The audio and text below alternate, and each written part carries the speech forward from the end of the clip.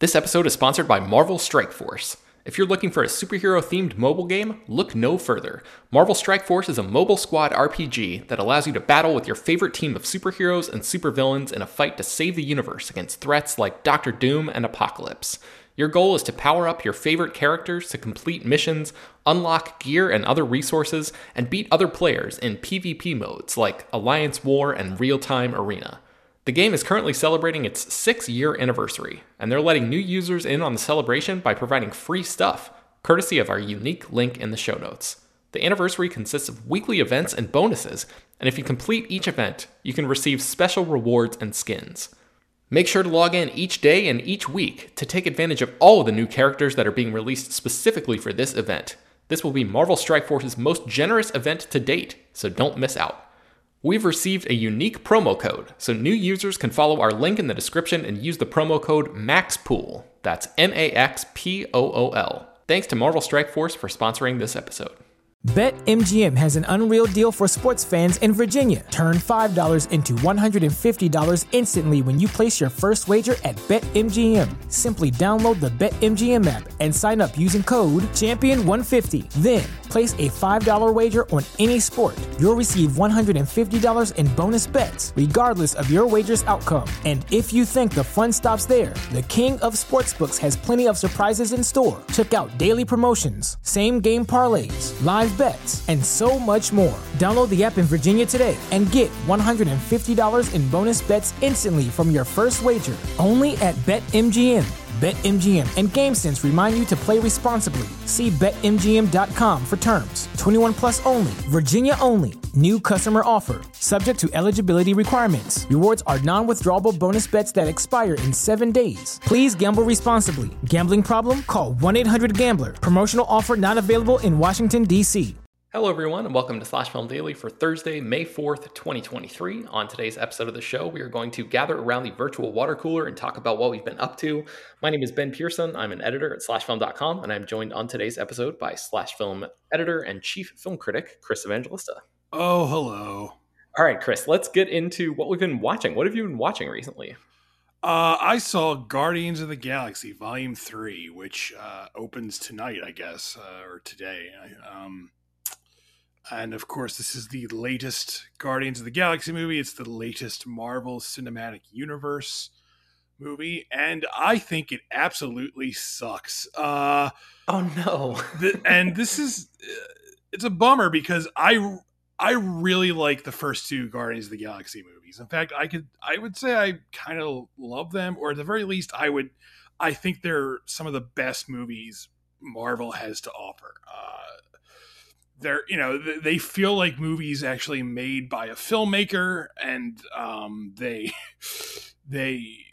aren't, they don't feel like completely dictated by committees like so many of the other Marvel movies do. So I was hoping this third one would follow suit, but it doesn't. I gave it a negative review, and I wish I had even more time to think about it, because I had less than 24 hours to turn the review around because of the embargo.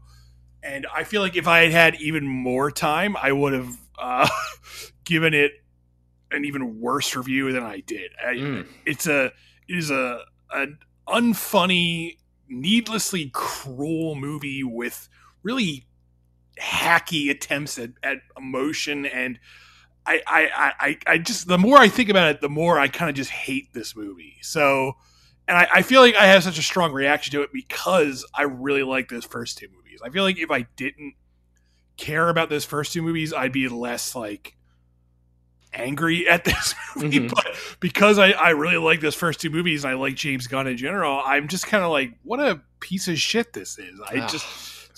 That's me. Your mileage may vary, and I do feel like the other reactions have been somewhat more positive, but I don't know. The more I think about it, the more I really dislike this movie. And yeah. Man, yeah, Brad was on, I think on Tuesday, and he saw it as well and was saying how disappointed he was by it.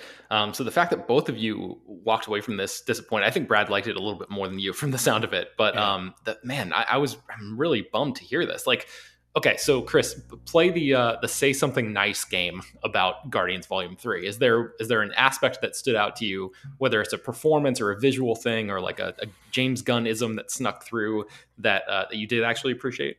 I mean, the soundtrack is good again. It has that really good soundtrack thing going for it. I do not know how to pronounce this actor's name, and I'm not even going to try because I'll look like a dumb person. But the actor who plays the villain, the High Evolutionary, is really good. He's a very good actor, and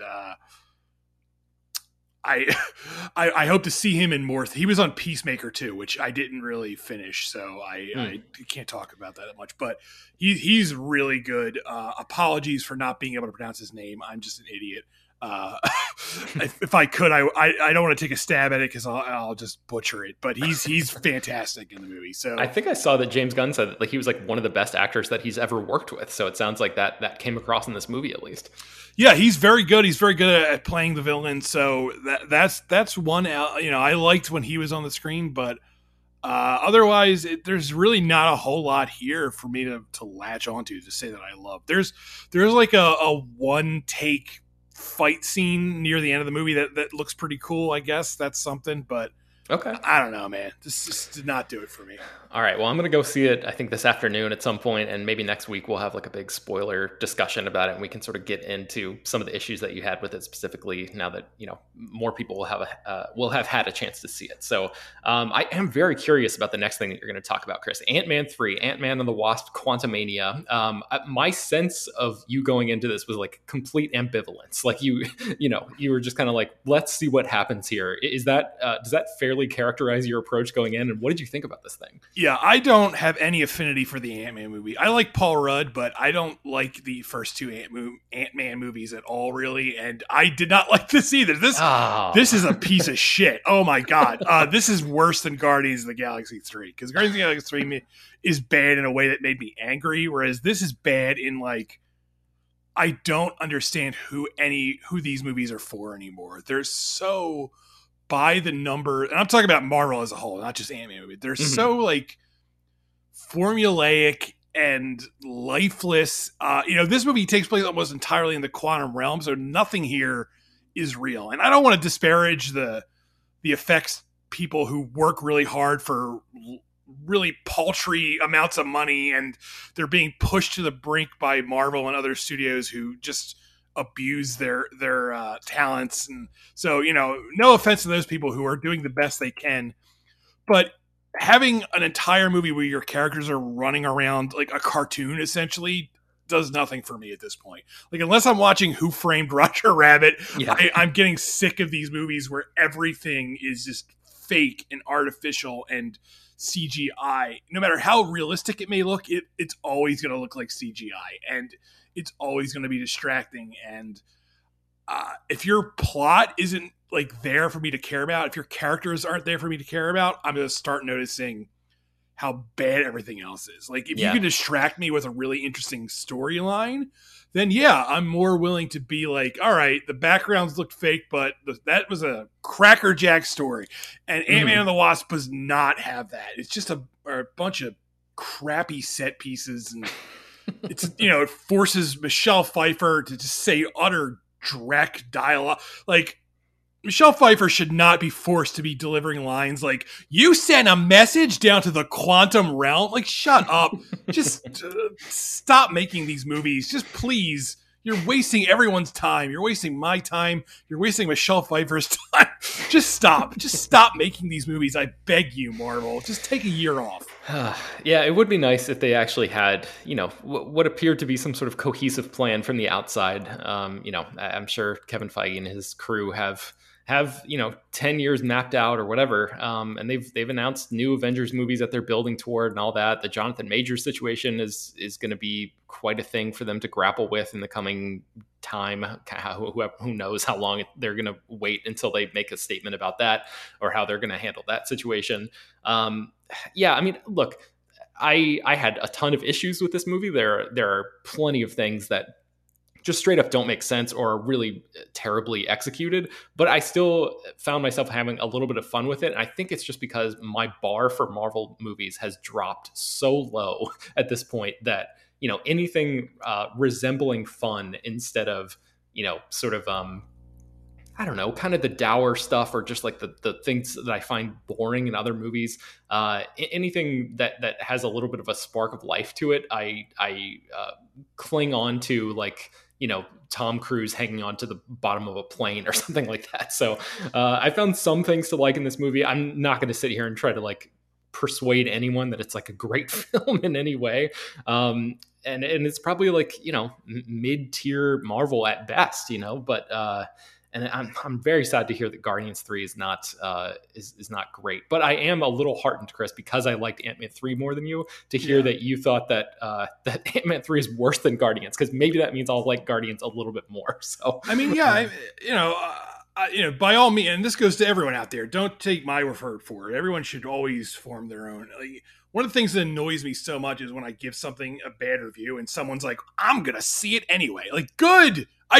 I'm not trying to stop you from seeing it. Just this is my opinion. By all means, go see it. Don't just take my word for it. Yeah, we always want people to see stuff. That's the whole point. It's supposed to be a conversation. So, okay. So, what's the next thing that you've been watching, Chris? I've watched Fatal Attraction, the movie, not the new show that I feel like no one is watching. But it occurred to me I had never actually seen this movie, and I had it on Blu-ray because it got sent to me at one point, and I just never got around to watching it. And I was like, you know what? I'm going to watch Fatal Attraction.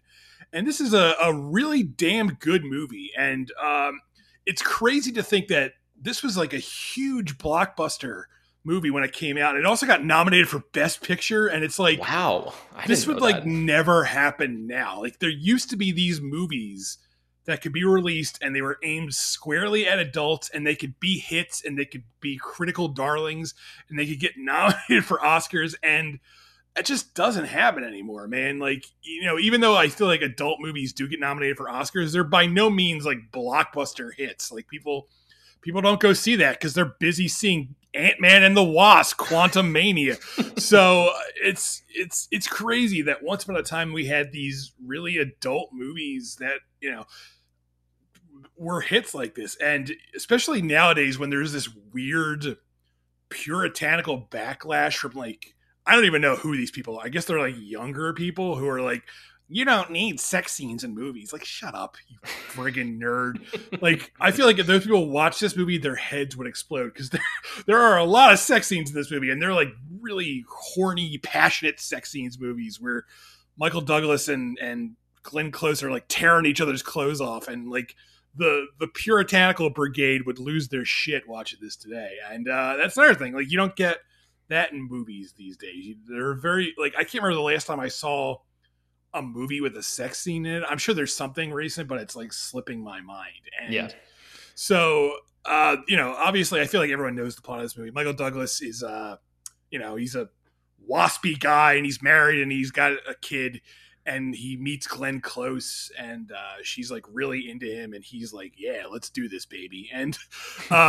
she turns out to be very unstable, and he's like, I'm done with you. I'm going back to my wife. And she does not want to hear that. And so she starts getting crazier and crazier. And it's just it's really stylish. It just looks amazing. Like, every shot in this movie just has this like cool lighting to it, and there's like smoke and shadows, and it's got that sheen to it that movies from this era used to have, that specific like glimmer. I don't know what you call it, but it has that look, I guess, because it was shot on film, unlike now everything is shot on digital. So yeah, this is a damn good movie. I think it's streaming. Let me look this up while I'm talking. I'm killing time and blah blah blah blah blah blah. It is streaming on Amazon Prime. So if you've never seen this or you want to rewatch it, you can watch it right now on Prime Video. What do you think about this subgenre, Chris? Because there are a lot of movies like this, these sort of like erotic thrillers of the 80s and 90s. Like, where do you think that Fatal Attraction ranks on, among those movies? Because this is, with the movie fresh in your mind, and this being your first time seeing it, do you think it is like at the top of the pack, or is there one that you can think of that you might prefer to this one. I mean, it's definitely not like the top of the top, but it's definitely in like the higher echelon. Because I mean, first of all, I love the erotic thrillers of this era, and Criterion just put out, the Criterion channel has like a section right now that's like a bunch of erotic thrillers from the 80s and 90s, and I recommend checking those out. But a lot of those movies, even though they're fun to watch, are like trashy, and I love trashy, but they're trashy in a way that's like, this isn't that good. And Fatal Attraction is made with a certain like skill and care that a lot of those other movies aren't made. Like, I don't know if I think like Basic Instinct, which also stars Michael Douglas, is a better movie than this. So, even make of that what you will, but this is definitely in the upper tier of the erotic thrillers of the era. Yeah, I feel like Michael Douglas is like one of the patron saints of this subject. He's also in Disclosure. He's very good at playing like horny guys who get in over their head. Basically, like he horns himself into trouble. Yes. I was just thinking like one of the other ways that I feel like this movie might not be made today is that Glenn Close was like 40 years old, I think, when they made this. And it just does not seem like Hollywood would allow a 40-year-old woman to be at the center of a story like this right now. It would always, it would have to be like Sydney Sweeney in Fatal Attraction or something, exactly, somebody like super young. So, it was just like a whole different era. It's wild to think about and look back and to think about it being nominated for Best Picture is blowing my mind, because I had no idea that happened. And it got so many nominations. I'm looking now, like Best Actress for Glenn Close, Best Supporting Actress for Anne Archer, Best Adapted Screenplay, Best Film Editing, Best Director. That is wild to think about for a movie that is in a genre that a lot of people sort of dismiss as, like you're saying, sort of like, trashy fun or whatever. But I think it must speak to the overall quality of this movie, that it was like, or maybe it's just like its power in the zeitgeist at the time, because this was like a huge deal when it came out. Yeah, it was a huge hit. It was, I don't even know what. $320 million. It cost $14 million to make. So wow, that is a huge box. And that's like, I'm assuming that's like, $1987. So I don't even know what that is in today's money, but that is a huge, huge hit. And again, I said this already, but it's just crazy to think that there was a time when these movies came out and adults were like, let's go to the movies and see this. Like, I feel like if you were making this now, I mean, I not even feel like this is literally what happened. You're making this now, it would either be a TV show, which is what it is on Showtime now, or it would like go right to Netflix and it would star like, I don't know, somebody from TikTok or something. Yeah, someone I don't give a shit about. So it's just like I want that back, man. I was a kid in 1987, so I can't really relive that, but I want that back, that era where adult movies come out and adults actually go to see them and they make money and they keep making these movies, and those days are never coming back, man. Like they're gone. They're like, it's the same thing as like this kind of movie is to what silent movies are now. It's like it's never coming back, and it's like a bummer. Like, damn, I wish we could get this period back. And even if someone made this movie today, because they still make, they recently released, what the hell was that Ben Affleck Ana de Armas movie, Dark Water, I think it's called. Yeah, and that's from the same director as Fatal Attraction. Yeah, and that went right to Hulu, and it's like, and that movie's not that good. I don't think it's as good as Fatal Attraction, but still, the fact that couldn't even get a theatrical release is just like a huge bummer. It's like, damn, man, we can't win. We used to be a proper country. Exactly. What happened to us? All right, let's take a quick break and then we'll be right back. BetMGM has an unreal deal for sports fans in Virginia. Turn $5 into $150 instantly when you place your first wager at BetMGM. Simply download the BetMGM app and sign up using code Champion150. Then, place a $5 wager on any sport. You'll receive $150 in bonus bets, regardless of your wager's outcome. And if you think the fun stops there, the king of sportsbooks has plenty of surprises in store. Check out daily promotions, same-game parlays, live bets, and so much more. Download the app in Virginia today and get $150 in bonus bets instantly from your first wager. Only at BetMGM. BetMGM and GameSense remind you to play responsibly. See BetMGM.com for terms. 21 plus only. Virginia only. New customer offer. Subject to eligibility requirements. Rewards are non-withdrawable bonus bets that expire in 7 days. Please gamble responsibly. Gambling problem? Call 1-800-GAMBLER. Promotional offer not available in Washington, D.C. All right, Chris, I had a chance to watch two movies that are linked in a way. I watched The Wages of Fear from 1953, a French thriller, and then I watched Sorcerer from 1977. Have you seen either of these movies? I've never seen The Wages of Fear, but I've seen Sorcerer, and I absolutely love Sorcerer. It rocks. It's such a cool movie. God, both of these movies are unbelievable. I cannot recommend them highly enough. The Wages of Fear is streaming on the Criterion channel right now if you want to watch that. And then I think I paid like $3.99 or something to rent Sorcerer on Amazon Prime Video. Sorcerer is a remake of The Wages of Fear. And the basic concept is that I think it's a South American sort of like a hellhole town that's like really far away from everything, and like everyone is impoverished there. It's sort of like the end of the world, and a bunch of guys end up there because they're either on the run from their past, or they've just sort of hit rock bottom. Basically, in this little town is where they've ended up. And they don't have enough money to get out of the town. They don't have enough money to do much of anything other than just sort of sit in the heat and be miserable and drink at the local bar. And an oil well owned by an American company catches fire in a town that is like 200 miles away. And the only way that the company can get this oil well to stop just bursting and gushing flames is to basically blow it up. Like it's out in the middle of nowhere. And the only way they can take care of this thing, there's no way they can get enough water out there to like put it out with a traditional, like a fireman type of situation. So they just basically want to just blow the whole thing up, and that will put an end to their problems. The trouble is that it's very difficult to get stuff all the way out there, and they have a bunch of nitroglycerin, or dynamite, basically, that is sort of leaking the nitroglycerin compound or whatever that is inside of it. And the only way that they can transport this stuff is on very rickety, what would you call them? I guess just trucks, like transport trucks. And so the people who have a little bit of money and are overseeing the sort of corporate part of this town basically just like put out a call to the poor people of this town and say, hey, we're going to pay you insane amounts of money. We realize this is an incredibly dangerous task, but we're going to pay you so much money that you basically can't turn this down as a job, and just take the risk your life, and drive over, bumpy jungle roads, basically, to transport this like very, very, not flammable, but dangerous kind of, I don't know if there's any sort of tip or bump in the road or whatever, this thing will just completely explode and ignite, right?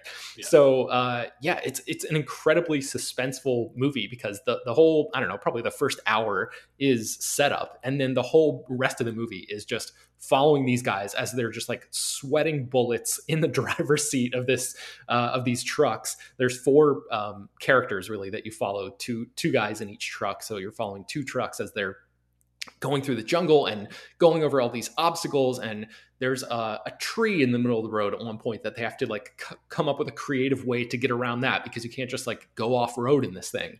And there are all these different obstacles that pop up, and the suspense in both of these movies is just incredible. The performances are great all around.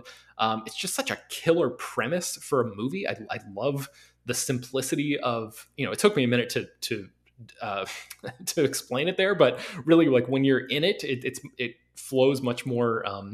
It's much more obvious what's going on. And man, there are so many like breakneck, sort of palm sweaty sequences in this thing that just I was like completely riveted the entire time. The original movie, I think, is like 2.5 hours, so it's a little bit longer than the remake, than Sorcerer. But I would definitely recommend, Chris, going back and watching The Wages of Fear, because it is slightly different than how the action plays out in Sorcerer. There's a couple different little differences that I thought were notable and made Sorcerer like an interesting adaptation. But Sorcerer stars Roy Scheider from Jaws, and he's like the most famous face in that. And William Friedkin from The Exorcist directed Sorcerer. And this movie came out, I think, in the same weekend as the original Star Wars, and basically just got like buried by that, and sort of became this like, I don't know, almost like a forgotten type of movie, and then it's been reclaimed in recent years with people being like, hey, this thing actually rips, this is really good. So what are your memories of watching Sorcerer, Chris? Are there any moments that stand out to you? I mean, there's a scene where they go across this bridge and it's like raining and the bridge is like over this water and it's shaking and they can't just like, it's like the bridge from Indiana Jones. It's not like a normal bridge. It's like a ladder like a bridge bridge or something. Yeah. Yeah. So like they can't like just, let's drive. They have to like slowly inch across it. And it's like the most harrowing thing. And what I also love about this movie is like the first, like, I want to say it's like 40 minutes. Like it could be less than that, but it's like, is this really extended prologue that shows you who all these guys are and how they ended up in South America. And that's another thing. Like if you were making this movie today, some executive would be like, cut this out. We need to get to the trucks. And I just love how it's like this buildup of like, who are these guys? Why are they all in hiding or on the lam? And like, they're like thieves and con men and, they owe money basically. And they're like, we got to get the hell out of here. And they're all just desperate men. And, I just love that build up. I love how like sweaty and miserable everyone looks like. Everyone looks like they need a shower so badly. You can like practically smell them like as you watch the movie. And it's just this visceral experience watching that movie. And I actually didn't realize Wages of Fear was on Criterion Channel. And now that I know, I'm definitely going to check it out because I'd be curious about it. But I love Sorcerer. It's just a badass movie. It rocks. It really is. Tangerine Dream does a score, which is awesome. And it's just like synthy and perfect. And the great thing about both these movies is that they were really made before, well, I say before CGI. I know that Star Wars came out at the same time and definitely has CG stuff in it, but like before the onset of CGI, the takeover of CGI, and like the fire that I was describing earlier is like the fire in the beginning of There Will Be Blood or something times 5 or whatever. It's just this huge plume of flame that they actually physically did, and you can tell that there's no trickery there. It's like they actually went out into the middle of the jungle and just lit this huge thing. It looks like a nuclear bomb goes off or whatever. It's insane. And it's the same thing with the bridge. Like they're really, I mean, I think they built everything for that scene, but it's like they're really driving this real truck across this goddamn bridge. And like, you can tell it's real because there's like a guy sitting on the bridge, like directing the truck. Yeah. And it's just like the fact that they're like, again, like if they made this movie today, that would all be CGI. It would not be as effective because you'd be like, well, that's not real. And it's that tangibility, the fact that like they have a physical truck and a physical guy and a physical bridge. And it's like, it makes everything 10 times more exciting. And I miss that too, man. I miss that. Movies used to be magic, and I want that magic back. I want that physical magic, to jump off the, you mentioned Star Wars. Like when I was watching, I don't know if you watched it, but that Disney special, the about industrial light and magic. Yeah. And it's great. Like the first few episodes where they're showing how they did everything practically. And, they use models and they use all this stuff that's like magic tricks. And I want that back so badly, and I don't think it's ever coming back, and it's such a huge bummer. I'm not saying every movie made today sucks. I'm not like that, but there's something missing there. And I wish I could get that back. Yeah, and we're also not saying like every movie in the past was great too. We're selective about that stuff, but I totally relate to what you're saying, Chris, and one other thing, just to continue talking about Sorcerer, just very briefly, the one of the other things I think that really makes that scene, that bridge scene you're talking about, is that like there are a ton of insert shots of like close-ups of the wood that makes up the bridge as it's like rotting and cracking underneath the tires. So you really get a sense of the stakes of this thing and like just how precarious this situation is. You can feel the tension in the air. It's crackling. It's so damn good. So I encourage people to watch The Wages of Fear and Sorcerer. The interesting thing, Chris, that you'll notice about Wages of Fear when you watch it is that it doesn't just jump right into the truck stuff, but it doesn't have that thing where it follows all these people from all over the globe where they end up there. It just starts in the little crappy town. And so you get a sense of their relationship through the character dynamics that they portray in the actual town there, and you don't really get a ton of backstory to them in the same way that you do in Sorcerer. So that's one area where I think Sorcerer actually improves on the source material. And also the ending of both movies is very, very good and really kind of like secretly one of the best things about it. And the ending for The Wages of Fear is a little bit more comical, I'll say, than what happens in Sorcerer. So I'm very curious to talk to you about what you think about the ending of it. So I encourage people to check those out if you can. Really quickly, I have two other movies that I wanted to mention. I saw Beau is Afraid, and this movie is just like not for me. I really appreciated the scale and the idea that like Ari Aster got away with making, this huge, very personal, super strange, relatively big budget for A24 anyway, movie where he just kind of throws all of his neuroses and interests into one big blender and just hits, whatever the craziest setting. But like, this movie is not quite my tempo, I guess, is in the J.K. Simmons parlance. But I know that you were a big fan of it, Chris, and I certainly like appreciate it more than I like it. But I don't know if I have much more to say. There are moments that like certainly burn themselves into my brain. There are scenes and sequences that I will remember for a long time. Actually, one that I'm just thinking about the movie now that is not something that I will probably remember for the rest of my life, but I'm remembering right now that was so strange is that Joaquin Phoenix's character re-enters his apartment after a bunch of people from the street have sort of like taken it over and thrown a big party in there as he was locked out. And the next morning he goes back in and he's trying to type on his computer. And there's a shot where somebody's shoe is embedded in his computer screen. It's like such a tiny, ridiculous detail, but I feel like it speaks to the sort of heightened quality of the entire movie is like incredibly heightened. And it almost feels like a Looney Tunes type of moment where, that like that's not how computers work. It almost like it's sucked into a portal or something where like half the shoe is not visible and the other half is just sticking out, and there's like the glass is spidering out around it, and it's like it's never commented on. Nobody even will probably remember what I'm talking about, but it's just Ari Aster is just like such a stickler for details that I definitely appreciated that level of the production design, the set design, and all that stuff is just kind of mind blowing to think about as a project, even if like the overall narrative didn't necessarily grab me in the way that I wanted it to. Okay, and then lastly, I watched Den of Thieves, which I feel like I remember you and HT talking about this movie around the time that it came out, and like really going to bat for this thing. I watched it on the plane when I was coming back from Vegas, and this movie kind of slaps. I really enjoyed it. I mean, it's definitely Heat light. Like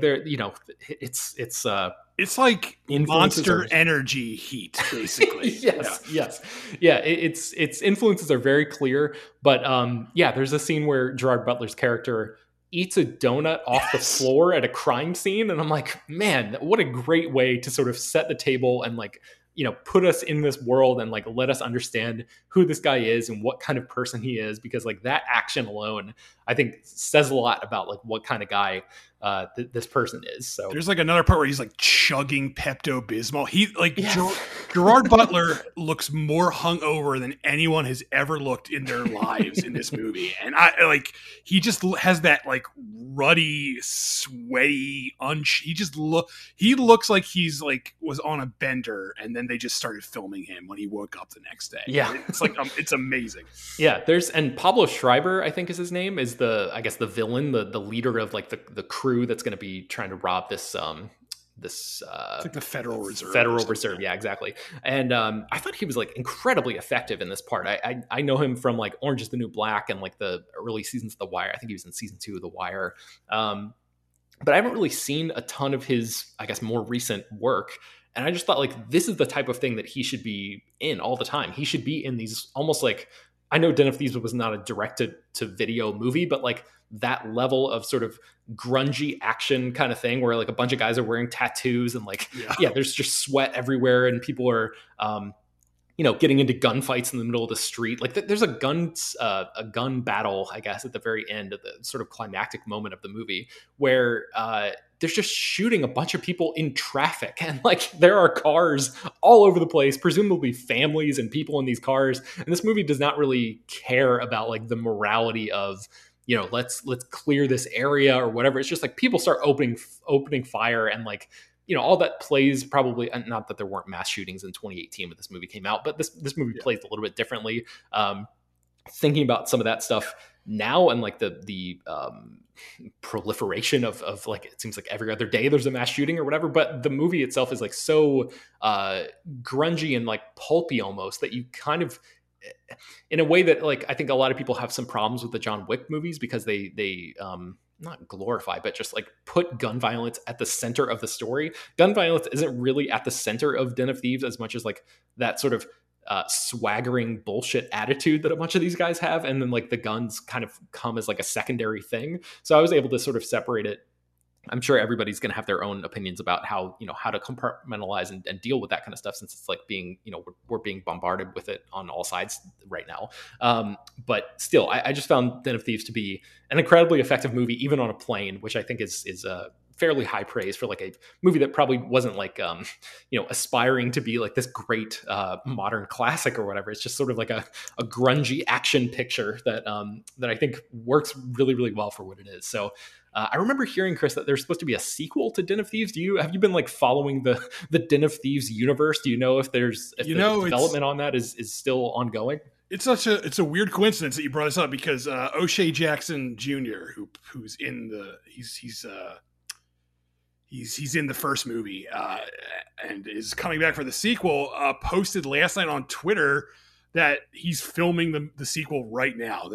So they're filming it right now. The sequel is called Den of Thieves 2 Pantera, which is like, yes, that absolutely rips. I can't wait. That's perfect. I'm very excited for Den of Thieves 2 Pantera. I don't know when it'll come out, but they're shooting it right now. I'm guessing it won't be out until next year, unless they pull a Steven Spielberg and get it out by Christmas, but I don't think they're going to do that. Yeah, it seems to me like it'll be like a January movie, because Den of Thieves has like big January movie energy.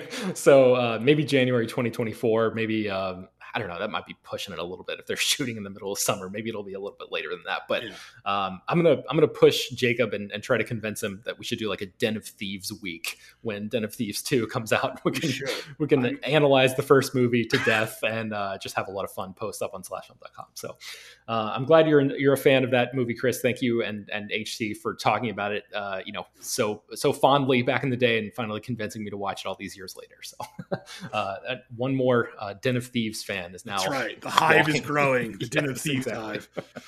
All right. I think that's going to do it for today's episode. You can find more about all of these stories that we mentioned on today's show at slashfilm.com, and linked inside the show notes for this episode. Slash Film Daily is published every weekday, bringing the most exciting news from the world of movies and TV, as well as deeper dives into the great features you can find on the site. You can subscribe to the show on Apple, Google, Overcast, Spotify, all the popular podcast apps.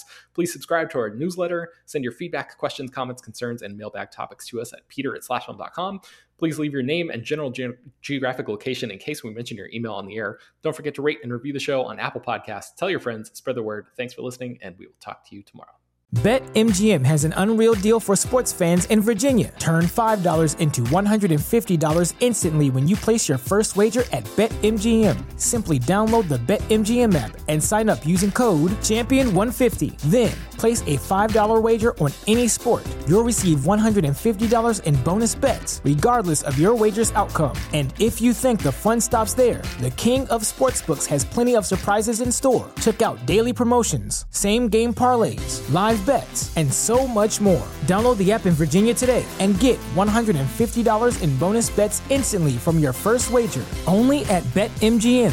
BetMGM and GameSense remind you to play responsibly. See BetMGM.com for terms. 21 plus only. Virginia only. New customer offer. Subject to eligibility requirements. Rewards are non-withdrawable bonus bets that expire in 7 days. Please gamble responsibly. Gambling problem? Call 1-800-GAMBLER. Promotional offer not available in Washington, D.C.